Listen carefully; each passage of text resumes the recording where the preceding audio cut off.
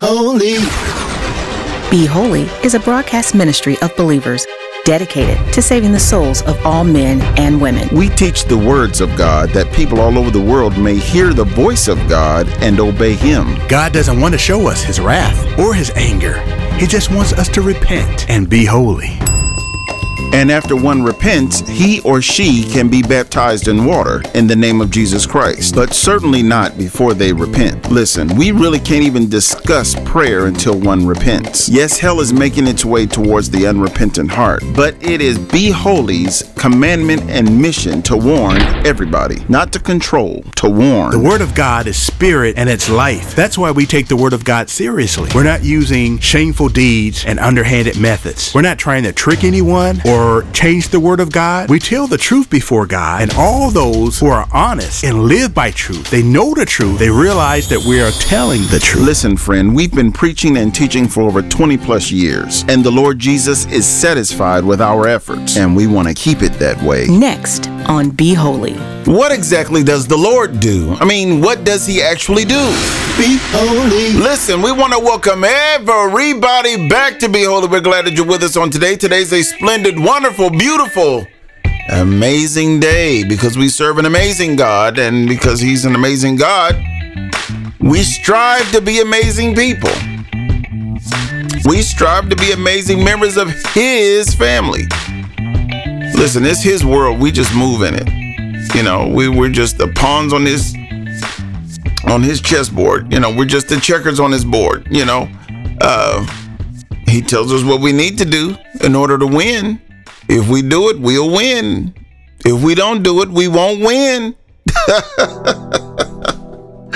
We are talking about what in the world does the Lord actually do? What does He do? Now, we're going to use a scripture today that's familiar to most people. When you read it, you just, usually you hear it like on the first Sunday at a communion, a funeral, a Christmas service, something like that. You usually hear this verse, but we're going to read it today to find out what the Lord actually does. Oh yeah, we can find out what the Lord does.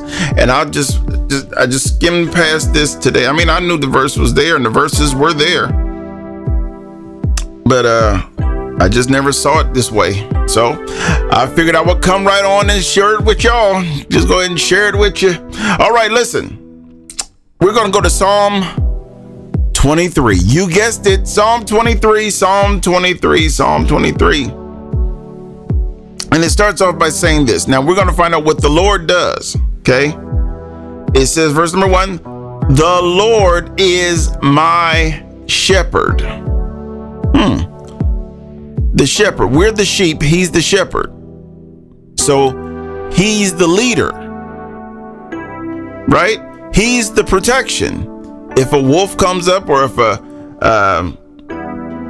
some type of coyote, whatever is in that land that really jeopardizes the sheep, the shepherd will dispose of that animal, or the shepherd will shoo the animal, move the animal, keep the animal from hurting the other sheep. You get what I'm saying? So the Lord is my shepherd. He's in charge of me. Can you say that? Is the Lord in charge of you, or do you just go to church and you pray some prayers and you sing some songs, you read some scriptures? See, the relationship with the Lord goes way beyond that. He is in charge. He's the shepherd. He's the shepherd. Here you go. Here's the next part of verse number 1. I have all that I need. So all that you need, the shepherd will provide that. The shepherd feeds the sheep. The shepherd walks the sheep. The shepherd calls them in to eat. The shepherd takes them from this graze to the next graze, or from this path to the next path, from this yard to the next yard, from this area to the next. I mean, He does that. And the sheep know His voice so well that they won't follow someone else. They've been around that shepherd all their life, so they know what his calls sound like. When He makes a call out, the sheep respond. He has one call that tells them to come and eat. He has another call to tell them to come this way from danger. He's the shepherd. I have all that I need. Whatever I need, the shepherd will provide it. Verse number 2. He lets me rest in green meadows. He leads me beside peaceful streams. So it was a thing where like the sheep have wool. And if the water gets in the wool, it could actually kill them when they get into the water, or they get near the water and they get full, and their coating gets full of water, because the coating becomes heavier than their legs can handle. He lets me rest in green meadows. In other words, not desert. He lets me rest in fruitful places. He allows me to rest where there is water, where there is nutrients, where there is greenery. Green meadows. He leads me beside the peaceful streams. So he takes you to where the peaceful streams are, as opposed to where the angry streams are. He keeps you around peaceful people. He keeps you around other sheep, as opposed to danger. Verse number 3, he renews my strength. Oh, so when you get weak, he renews your strength. We're talking about what God does. This is what the Lord does. He renews your strength. He guides me along the right paths, bringing honor to his name. So he don't lead me to the wrong paths. He don't lead me next to the wrong paths. He leads me along the right paths. He restores my strength. He leads me along the right paths, bringing honor to his name. His name, not my name, his name. Now, if he wants to bring me some honor, that's fine. But he brings honor to his name. Verse number 4, even when I walk through the darkest valley, I will not be afraid. Imagine that you're a sheep. You don't have no defense. It's not like you have fangs and teeth that you can fight your way out of a situation. And it says here, even though I walk, or when I walk through the darkest valley, the shadow of death, I will not fear. I will not be afraid, for you are close beside me. So you can live life, and no matter what happens around you, because you have God near you, you will not be afraid. He did not give us the spirit of fear. I will not be afraid, for you are close beside me. God keeps you from being scared. God keeps you from being scared, because you don't have to be scared, because he's right there with you. Your rod and your staff protect and comfort me.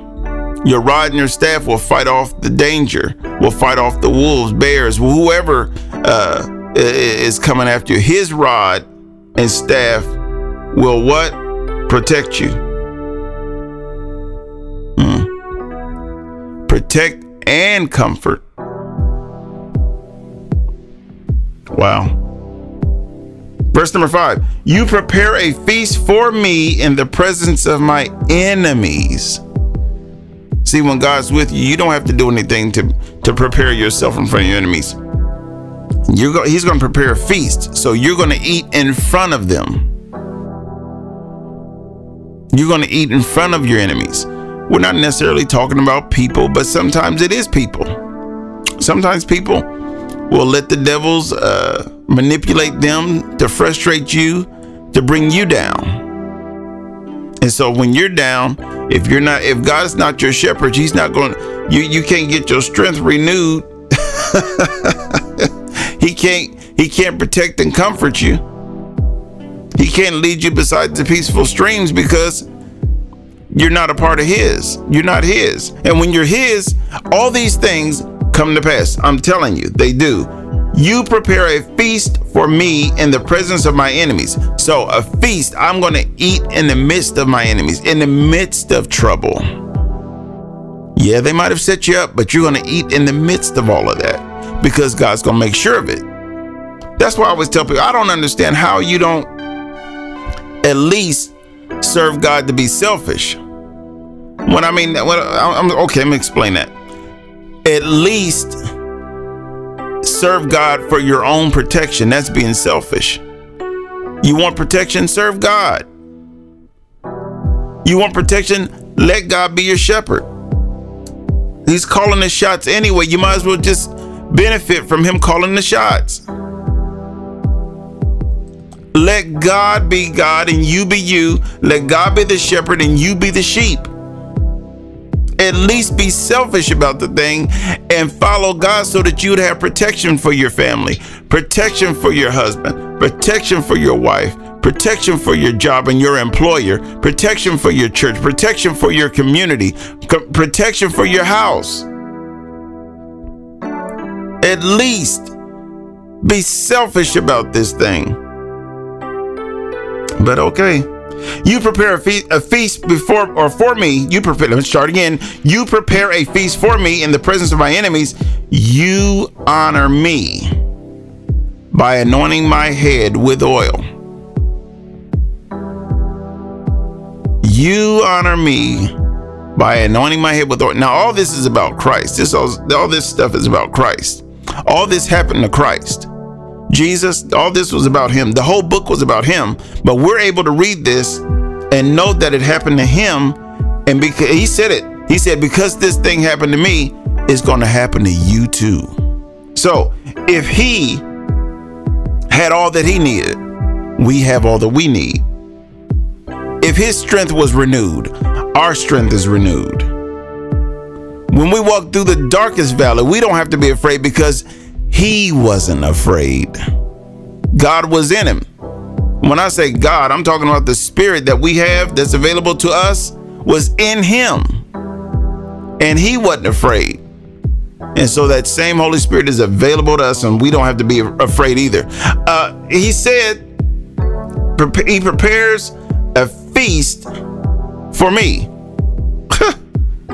We did see a feast, didn't we? We saw a feast. The Last Supper, didn't we? I'm sure they ate more times than that. But here you go. Let's go to the next part. My cup overflows with blessings. If that was with Jesus, then it's going to be for us. Surely your goodness and unfailing love will pursue me all the days of my life, and I will live in the house of the Lord forever. All of that is for us too. It's not just Jesus, but it was talking about Jesus on the front end, but it also includes us. Everything that happened to Jesus happens to us. Thanks for listening to Be Holy with your host, Leonardo Butler. Our Be Holy podcast is at Podbean, or contact us at beholy116@gmail.com or 614-268-7757. Thanks for listening to Be Holy with your host, Leonardo Butler. And for your convenience, you can now text the word GIFT to 614-363-6133. Again, the word GIFT to 614-363-6133. And we thank you for your support. Be holy.